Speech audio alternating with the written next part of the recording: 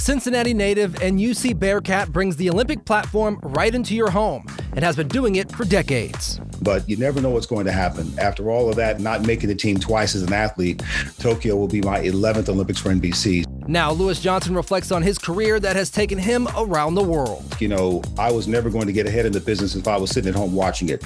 I actually had to be there wherever there was to be involved with it. On TV, we only get a few minutes to share each story, but here we get to tell you all the details about stories that are important to Greater Cincinnati. I'm Stephen Albritton, and this is WLWT News 5 Beyond the Studio. Today on the pod, Lewis Johnson has been trackside at some of the biggest moments in Olympic history. Now he sits down with us as he prepares for an Olympics like no other. You'll hear how COVID is impacting the games in his words, how he tried to set himself up for success, and how he's using his platform to bring locker rooms across the country together. Joining us now, Lewis Johnson, NBC Sports. He's on the sidelines of so many Olympic Games. But, Lewis, take us back. One of the big reasons we're talking to you is because you were a UC Bearcat. So take us back to that time at UC and kind of how it's translated to what you've been doing over the past 20, 30 years. Well, first of all, it's great to be with you today, and so glad to be able to connect with my hometown, Cincinnati. And, of course, my time with the Bearcats there at UC up in Clifton was tremendous. It was an important part of my journey, and I'll be talking about that throughout our conversation, the journey of the athletes to Tokyo. My journey actually starts on Sunday, which is going to be something. But going from a Northwest High School, graduating back in 1982 there, go Knights, going to UC with no scholarship for track and field, kind of walking around trying to figure my way around things. But I had a great friend in Doug Wiseman, who I was on the track team with at UC, who was on a scholarship at there. And we decided to continue to meet and talk. And finally, after 2 years, I walked on. And 3 years later, I was an All-American. So that was a pretty unlikely transition, but it was just a chance to, I had an opportunity to compete and run for the Bearcats, and it went well. And then I was able to do that and then go to the trials in 88. Again, in 92, didn't make the team, but you never know what's going to happen. After all of that, not making the team twice as an athlete, Tokyo will be my 11th Olympics for NBC. So my time on campus there at UC was tremendous and a very, very important part of my journey. Mm-hmm. And so take us to your attempt to make the U.S. Olympic team. A lot of people, they gravitate towards the Olympic Games. They see the people who make it. You were in the 800 meters, 2 laps all out. I did it a couple times in high school, and it is a beast of a race. Yes. Take us through that. Getting just to that point, the Olympic trials, and you get to the starting line with other people who are, just as fast as you. What is that experience like? It's daunting. It's overwhelming, but preparation is the key, like in everything that we do. Thankfully, I had a great coach at UC, and Bill Schneer. He accepted me when I decided to walk on in 1985. And after a year of running the 400 and getting chewed up pretty good across the conference, he said, "You need to move up, young man, to a different event." And it was Bill Schneer, to his credit, who said, we need to go to the 800. And I accepted that and I embraced it. And the workouts were hard, but he just walked me along. And then we finally got the qualification for the NCAA meet in 1987. And then, that went well. And then going on over to the trials. But when you walk into the Olympic trials and FloJo's competing, and Jackie Joyner-Kersee is competing, and all these people are competing, you're like, wow, what am I doing here? So it was pretty wild. And in my event, it was Johnny Gray, who was longtime the American record holder there in the 800. And I was in and out one round, but it was just an incredible experience. But I tell you, life is funny, Steve. Right there at the last day of those trials in a hotel lobby, someone told me about track and field in Europe. And that conversation led me to an opportunity about 10 days later in Brussels. And that's where my whole life went like that. And I was able to have my first experience overseas to compete. And once I smelled that, it was over. I wanted to do that forever. Procter & Gamble had offered me a job in sales, and I had to come back and turn that down. Maybe the biggest conversation was telling my parents I was turning the job down. But they were so gracious at P&G and told me if I ever changed my mind in 4 days, 4 months, or whatever, to come back. But I went on with my track and field career, and that's how it exploded. And, ended up going to California to follow Johnny Gray and train with him. Back to the trials in 92, and I got to the semifinals, and it was a heartbreak. But sometimes those heartbreaks really build you for what's coming next. And the opportunities in TV were what would be around the corner. And I'm so thankful that I stuck with it. And that's really a great message, I think, to anybody, whatever that dream is, even if it's crazy and big, don't give up on it. Just keep pursuing it and keep moving forward. Absolutely. And that's such a great message for, when your career transitioned from on the track to right off of it. And I've watched track and field over the years. I've seen your work, and you are right there when these athletes are doing such incredible things. Take us to that moment where, pick somebody, you are the first person there with a microphone in your hand, they're trying to catch their breath and you're trying to get them, gathered to ask them these questions. But, what's that moment like as a former athlete to talk to these current athletes doing such incredible things? And it feels like everybody's just getting faster and faster and faster. Yeah, it's unbelievable. And I'll take you back to the U.S. Olympic trials in Eugene, Oregon. And she's not an Olympian, but the moment that Sha'Carri Richardson won the 100 meters there at the trials was a big one. Big in performance and time. The fact that she was going to be an Olympian at that moment, but also big because of the information that she shared with me in that interview. First of all, the run up to see her grandmother and embrace her. And there was something special going on there. The way they embraced, you could tell that there was an incredible bond there. And then for her to come back down to the track and I'm trying to, get this person. Where's the other person? Where's the second and third? I mean, it is a circus behind the scenes. And then for her to, share with the world that she had lost her biological mom of the week before, and the stress that she was under still trying to compete was a shocker. And I think we saw by the way the people, social media reacted, everybody from, the former First Lady of the United States responding on social media to people across the country and around the world have somehow fallen in love with her because she was transparent and authentic. And I think that is the most important things that athletes can be, whether it's at trials or it's at the Olympic Games, is really share from your heart what these moments mean. And my job there in the interview position is to, in the least amount of words, get this microphone in front of them so they can begin to talk and open up. So I'm thankful for all the experiences I've had in those moments. Some of them have been great because people have done amazing things. And sometimes it's a heartbreaking disaster.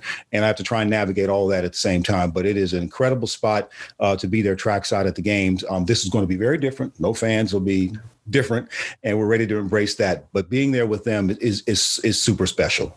Mm-hmm. Yeah, and it's so cool to see those moments happen, live right there after they are achieving a dream that they may not have even thought they'd be able to get to. And then, here they are crossing the finish line and on their way to the Olympics. So let's go back in time a little bit. You've done college football, you've done NBA basketball, you've done the Summer Olympics and the Winter Olympics. For you, what's been the biggest challenge in your career through all of these sports? Because, we're expected to be experts when we're stepping in front of the camera. And sometimes we might be faking it a little bit, but we're going to make it happen there. What's been the biggest hurdle in your career as far as covering all of these sports? Yeah, I think early on, Steve, it was information management because, oftentimes there's so much information. For instance, if you're covering a college football game, I mean, you've got 80, 90 players, right? And you've got multiple stories. You got coaching, you got conferences, you got all these different stories. And so how do I pare all this down to this and come up with 3 or 4 or 5 important stories and then also respond to what actually happens live? Because sometimes all the prep goes out the window because what happens live is completely different. And it's the same way covering the Olympics. We have so many different stories, but we have incredible research people who bring us information early and often. And you learn over time what you need and what you don't need, or at least how to access something really quick. But for me, in the live moment of conducting an interview at a trials or the Olympic Games or what have you, it's about being in the moment. Our analyst and play-by-play man, Lee Diffie, and of course we've got such great analysts up there. They are kind of weaving the story in the most important points as we get the race set up. So my job is to really listen closely to that. I kind of know what they are anyway. But then as the race happens, kind of look at these inflection points and somehow in an interview be able to bring all that together, or put a period, or answer the questions on those, or maybe get people just to react to the moment. So, I could have a big volume of information sitting right next to me there at the Games, but it may not have anything to do with the moment and the questions I need to ask or what just happened. It's important to learn how to do that. And it takes time over years, over lots of reps to be able to do that. Yes, and you've had so many reps. I'm looking at your bio right now: alpine skiing reporter, bobsled, luge, and skeleton reporter. Some of these sports are not something that people that look like you and I really participate in. So I'm sure there's probably a learning curve with some of those sports as well. Just trying to be in an environment where there's just not many people that look like you. Right, and that's so true. But I have to tell you, I have told sprinters over the years, sprinters in particular, you guys need to come to the Winter Olympics. Come by my venue where I am. My broadcast partner, Lee Diffie, who is a great race caller from motorsports. He's Australian, and he does a lot of motorsports, just can call a race. He and I worked together at the Winter Olympics, and he renamed our bobsled venue, no matter where we are, the House of Speed, because that's what it is. I say, come by and see bobsled, luge, and skeleton. It's speed, it's strength, especially if you're pushing, and you guys would love to be around it. And I can remember being at the Salt Lake Games, my first Winter Games, and Vanetta Flowers was the first African-American woman, I believe, to win an Olympic winter medal. Surely in bobsled, she did that with Jill Bakken. And that was a great moment. And obviously you saw Lolo Jones involved. She hasn't won a medal yet. That could come full circle because Lolo is hoping to be back at the games in Beijing, Winter Games, and potentially win an Olympic medal finally, the same place where she lost her almost gold medal in the hurdles back in 2008. Wouldn't that be a story? I've seen more and more athletes, track athletes, going up to the bobsled, luge, or skeleton venues to begin to get some work in Lake Placid, what have you, exploring it. And I would love to see more younger athletes get a chance to see those venues and maybe get a chance to be around it. It'd be very cool. Absolutely, because when you mentioned like a person like Lolo Jones, an all-world sprinter on a track field, then she's showing up at the Winter Games, and I think everybody kind of did one of these double takes, like, wait, what is she doing? And then she's obviously very good at that too. Yeah. So let's get into the 2020, 2021 Olympics. It's a year like no other. We keep hearing, the first no spectators. Now you hear everything going on with the U.S. men's basketball team, and they have very few players available, having to replace people. From the athletes you've spoken to over the past few weeks, what's the mindset? Because it has to be something that they are, at least a few of them have to be struggling with so many changes last minute when you're used to screaming, lights, the big stage, and none of that's happening this year. Grateful. That's the word I'm getting, grateful. And so are those of us in I can tell you from my NBC colleagues that I work with in track and field, the whole team, we're all grateful that we're going, because the Olympic Games is a platform unlike any other. I mean, I know there's some great, World Cup or what have you. And please, people, don't tweet me about I love soccer. I love it. And I know it has its place in the world. I'm talking about what we love and what we know. So we're grateful. And all the athletes I talked to, Steve, at the trials, I mean, it's the same joy that you actually made the team. And it's the same heartbreak that they didn't make the team. Fans or no fans, and so we're all going to go there and navigate it the best we can. I learned a long time ago as a kid, whenever you go into someone's home, you walk in with respect, you follow the rules, and you do what you do when you're invited to. We carry the same attitude and spirit when we go to an Olympic Games. Is when you walk into a country, you follow and respect the rules. And this one's going to have a lot of rules, a lot of regulations with respect to COVID, and follow them all to a T, because they are doing their best to try and make these games happen. And they're happening for the athletes, but I also hope they're happening for the betterment of our country and the world, so that people can see what unity looks like again. People can see what, cultural cohesion looks like again. People together operating and competing in sport, leaving politics, race, gender, all these other things outside, mostly to compete for the best of their country and for themselves. And I think we're going to see that. So athletes and all of us going there to cover it, we're grateful. It's going to be great. Mm-hmm. And for the games, for you personally, I know you're grateful to be covering number 11. I think you said for you, when you look back on everything you've done, everything you've seen the records break, you've seen the broken hearts, you've seen everything in between. When you step back and look at what you've been able to do as a career on television, what does it mean to you? What words come to mind? It means a lot, because it meant that I had this really wild dream that didn't work out as an athlete, but the experiences and the travel and the exposure and the connections and relationships to people that worked in this side of the world had me interested to see what that would be about. And so fortunately, I had the right people in the right places who would say, you need to keep going with that. Don't give up on that. And I had some sort of energy inside that felt like, I was never going to get ahead in the business if I was sitting at home watching it. I actually had to be there wherever there was to be involved with it. That goes from, working the college football sidelines, behind the scenes as a runner with ABC Sports at the Rose Bowl many, many years, going to buy the fried chicken for Bob Greasy and Keith Jackson and taking it to the booth, and they would eat after their rehearsal. And then I'd go down and I'd follow Lynn Swann around the sidelines to watch how he was being a reporter. I could sit in the truck and watch the directors and producers do their thing. I got to see it from behind the scenes. Those moments of exposure help to increase the believability that maybe you can be in that. And as I continue to move forward through the British Open behind the scenes, the Academy Awards behind the scenes, just being around major events made me want to be a part of major events in some place, in some way. So that's the encouragement, I hope. And now having covered all these games, and especially we're navigating as a father and as a husband, and this entire year we've been through with COVID and with the racial unrest, my next charge is to say, how can I help people become closer together in more cultural truth? And so the last year I've been working on a program called the Cultural Cohesion Code. And that is a program that I'm going to roll out in sports locker rooms across the country, hopefully this fall, with a great team here, and one gentleman here in the States who is a longtime friend and business partner, and two other cultural specialists in Australia. We've been meeting for a year every Wednesday on Zoom, developing this program. And what our hope is to get into these locker rooms and help to take a place where people are already somewhat together and have somewhat a built amount of trust, and knock the walls farther down and get them to share what they're really carrying around in that invisible backpack.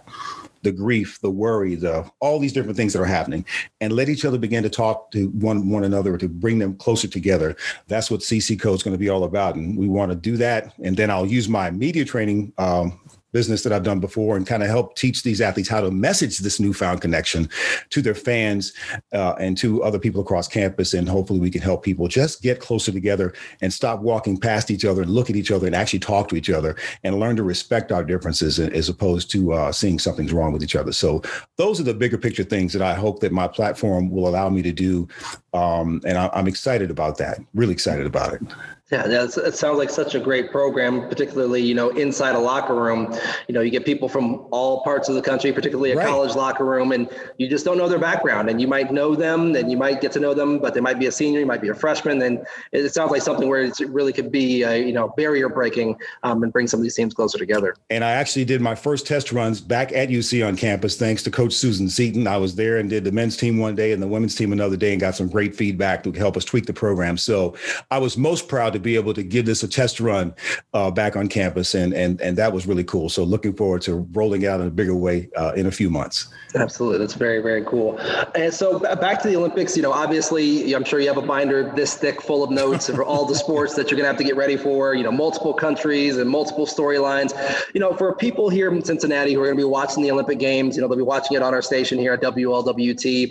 Give us a few of the things to look for, people to be on the lookout for. I mean, obviously, we know about Simone Biles and some of the other bigger names, but hone us in on some of these people who may not get that fanfare that people should be looking out for.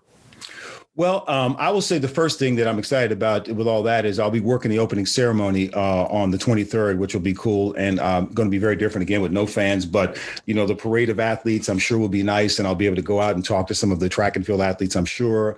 I think my colleague, Michelle Tafoya, will be the other reporter there. And I have such great respect for her with all of her work across the media, of course, on Sunday Night Football and otherwise. But at track and field, which is where I'll spend all my time, I mean, we saw the women's 400 hurdles at the Olympic trials and Dalilah Muhammad and the world record that was broken. And so I'm looking at the 400 hurdles at the trials, and we saw the world record set there. I think we'll see another world record in the finals, probably at the games. We've got Grant Holloway in the 110 hurdles for men. He was close to breaking the world record. But I think we'll have just so many stars, collegiate stars who did great at the NCAA meet 2 weeks before the trials and then came on to make the team 2 weeks later. So I choose not to really pick a name or say to watch for this. Watch it all. Watch it all, because you're going to have some surprises. You're going to have some people who got the names who are going to do well. The battle in the women's 100 between Great Britain and Jamaica and the United States will be something. Same in the 200 for men. Same over there. So, and then, of course, just seeing all the great stars who come to do their thing, it's just going to be really something. No question. Absolutely. I have to tell you, my favorite event will always be, or two favorites will be the 4x1 and then the 4x4. Right. After that, I'll never forget my coach would always tell me, the 4x4 is where men are made, and you get out there, one lap as fast as you can. And it's always a joy to see, 9 different countries out there, and it's a full sprint for 400 meters. And it's always incredible to watch these athletes do great things. No question. We can't forget about, and that's Allison Felix. Of course. What she has done over the last 5 years to get herself now back and ready to compete, to prove to everybody, including her beautiful daughter Cammie, that mommy could actually come back from having you and a very difficult delivery to be back to the top in America and maybe the top in the world to do what she's done. So to make the 400 Olympic team is truly special, and she'll be a part of that relay, I'm sure, as well. And she will leave being the most decorated female track and field athlete in American history for us. And I think it's going to be very special. But most importantly, it's the message she's sending to her daughter, and she's sending to other moms with daughters or sons to say, you can still do things after pregnancy. And I think her message has been greatly received. She is highly respected. So we look forward to seeing what Allison will do there in Tokyo for sure. All right, the Olympic Games get started. At least the opening ceremony is July 23rd. Lewis Johnson will be there. Watch the track and field events. Watch everything, because you'll be able to see it all right here on WLWT. Lewis Johnson, thank you so much for taking some time out of your busy day as you head off to Tokyo. We'll be watching here from Cincinnati, sir. Awesome, Steve. Thanks so much. Continued success to you. And I look forward to seeing all of you guys on WLWT. We'll be there starting at the opening ceremony. Once again, you can catch all the Olympic coverage on WLWT and catch Lewis Johnson in the track and field venue watching athletes from across the planet go for gold. If you like this podcast, be sure to subscribe, rate, and review. This has been WLWT News 5 Beyond the Studio. I'm Stephen Albritton. Thanks for listening. We've all seen it. That check engine light in our car. Do I check it now? Check it later? Can I keep driving? That one light doesn't tell you what you need to know. And if you get your weather from a symbol on your phone, you're not getting the full story. WLWT Weather has the only certified most accurate forecast in Cincinnati. It's where you get the difference-making details. You'll know exactly what to expect and when, so you can plan your day. WLWT Weather, Cincinnati's certified most accurate forecast.